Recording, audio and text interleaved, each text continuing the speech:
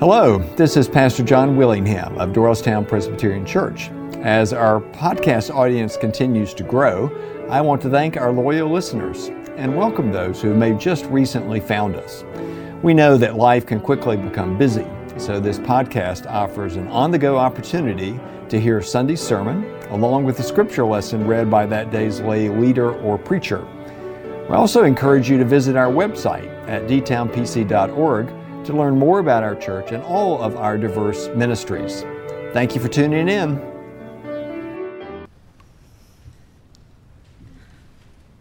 The text from the 17th chapter of the Gospel of John that we've heard read this morning was chosen several weeks ago.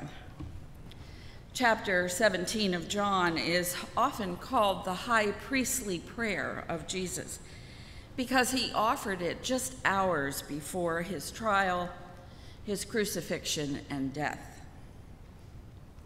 I imagine John, the beloved disciple, resting his head near Jesus' lap or feet, listening to this heartfelt prayer as Jesus was praying in the dark garden on that night so long ago. The Gospels tell us that Jesus would often pray.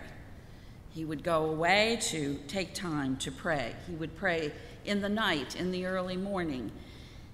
Rarely are the prayers recorded, but this deeply moving prayer is a glimpse into the emotions of Christ, into his heart, into his desires and longings for the future. And this prayer included us. Over the years, these verses have brought me comfort to know that Jesus was praying for me, that he was praying for you. He was praying for us. He was praying for all of us who would come to believe since that time, 2,000 years ago, when he was living his life on earth. He prays that those who are with him in that time and space would be one. And he prays that we who would believe because of their witness would be one as well. Now, being one is not being the same. It doesn't mean having all the same thoughts, ideas, opinions, but it's like being in a family where there are differences, but there is a unity, where there can be disagreements or differences of opinion, but there is unity, there is love. And Jesus offers this prayer, and then he says, so that. Now this is the kicker. So that, he says, the world may know that Jesus was sent from God, and that the love of God for him is also the love of God for us.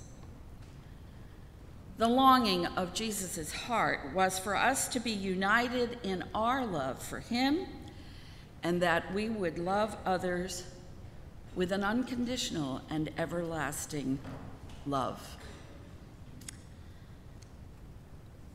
When I was in seminary, I heard a lecture by a preaching professor who said that as we prepare sermons, we should have the Bible in one hand and the New York Times in the other. She was from New York.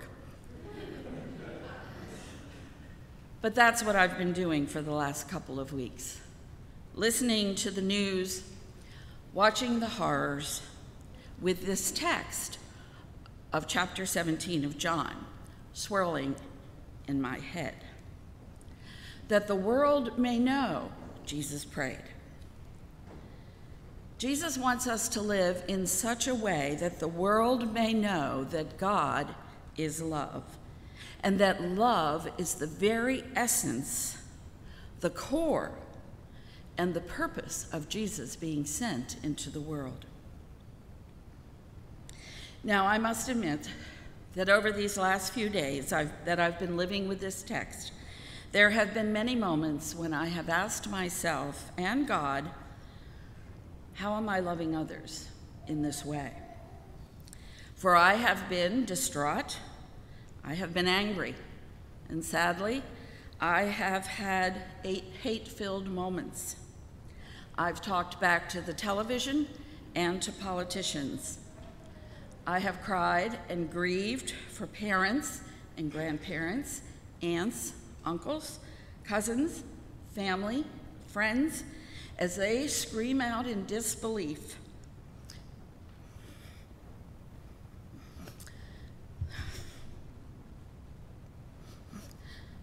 That their cherished ones have been slain. I have despaired for the world, for our nation, for our community, and for our children. I suspect you have had similar emotions. I want to share with you an email that the pastors received this week. It comes from a member of our congregation who is a mother who has school-aged children, and she has given me permission to share parts of this email with you. Here's what she says. I don't want to pray right now. I don't want to pray people's hearts will change. The phrase, we offer thoughts and prayers, makes me want to turn away in disgust. So I don't want to pray about this anymore, especially when thoughts and prayers are being slung about almost as a weapon by the same people enabling the slaughter of babies. Yet, we refuse to take action to protect actual flesh and blood children who are here and have hopes and dreams and fears from being shot in the face with an automatic weapon in their school. There is an unsaid knowing that it is too much, and we can't talk about any of this anymore. In the last month alone, it has been Ukraine, an assault on women's and girls' rights, book banning, LGBTQ bullying and attacks, and children being slaughtered. It feels like with every turn, our country, the church at large, just prays into the abyss and hopes eventually that alone will be enough to make the evil stop and people's hearts will change. But it doesn't. Do you hear her anguish? Do you understand her pain of not wanting to pray? Can you relate? I can. It is understandable to feel helpless, or that what we might offer or say or do will have little influence over what needs to be changed. It's easy to think that thoughts and prayers are a code word for doing nothing, for a way of sidestepping speaking out, of taking a stand, or working for change. A few years ago, the Barna Group, which is a research company, conducted a survey across the United States asking young non-Christians what their perception of Christians were. And here are the top 3 answers. Christians are anti-gay, judgmental, and hypocritical. The world has seen Christians blow up abortion clinics, carrying signs that says God hates fags. The world has seen Christians spew hatred for groups of people based on their religion, ethnicity, and country of origin. The world has seen leaders claiming to be followers of Christ use platitudes, scripture misquotes, and outright lies to speak on behalf of God. Now, I know that there are more Christians who do not do these things and speak and live this way than those who do. And you do too. But what I'm saying is that Jesus prayed that we would each and every one of us live love in action. We live in a world that is desperately being wooed by power and wealth, protection of personal pleasure, an insensitivity to the needs of others, and a lack of responsibility for caring for one another. How do we respond? How do we live so that the world may know that God is love and that Jesus loves them? It is time to use our voices, our resources, our bodies, our minds, our souls to speak out against violence and hatred, injustice, and hypocrisy. We must act as a testimony to the fact that we are followers of the God of love, who came into the world to love the world, so that the world would be saved from the destruction of hatred, injustice, and self-righteousness.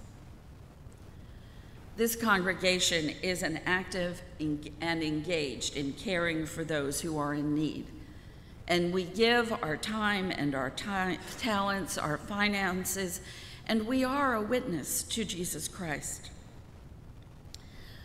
But what if this text is challenging us to consider what else? What more?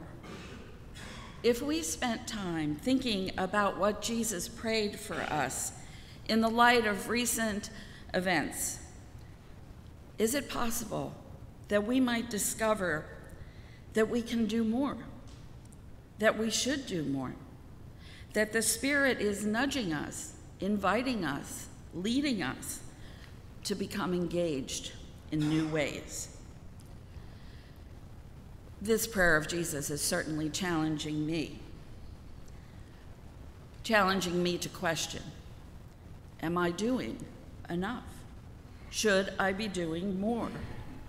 Instead of being a watcher from afar, to become active in bringing about changes that protect children and demonstrate the inclusive love of Christ to all he met. One of my professors at seminary used to call the work of Jesus, the life of Jesus, a life of disarming love. He met an outcast woman at a well in a country where there was hatred towards him as a Jew. He engaged her in conversation, he talked to her, there was reconciliation and forgiveness, and he stayed for 3 days.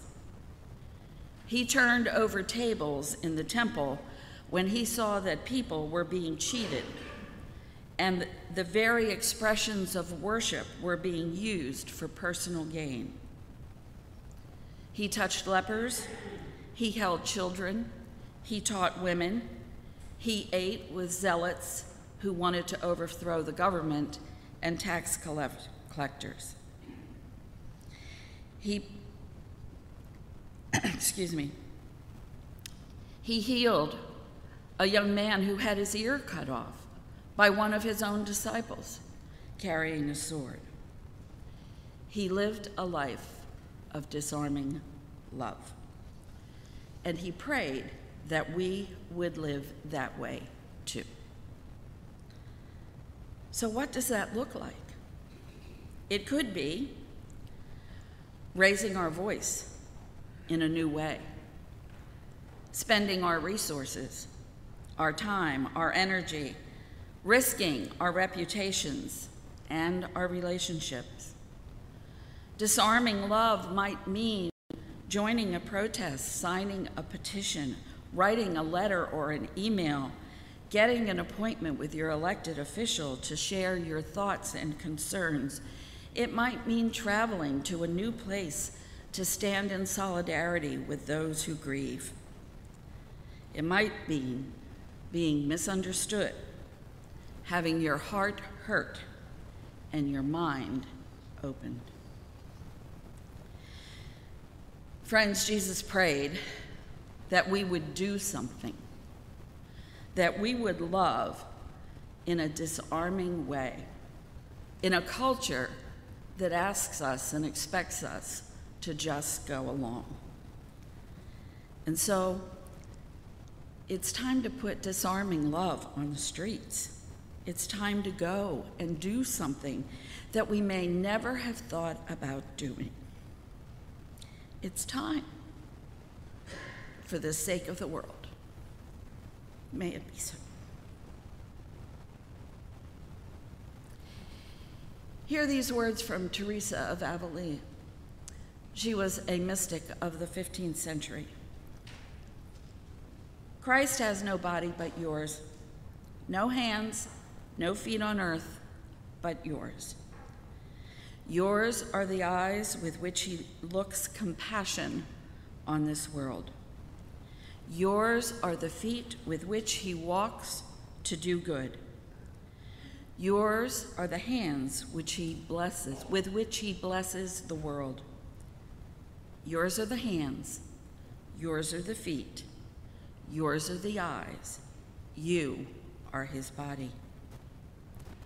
Christ has no body now but yours. No hands, no feet on earth but yours. Yours are the eyes with which he looks compassion on this world. Christ has no body on earth but yours. Amen. Thank you again for joining us today. Once again, I invite you to check out dtownpc.org for information about our worship and programming for all ages.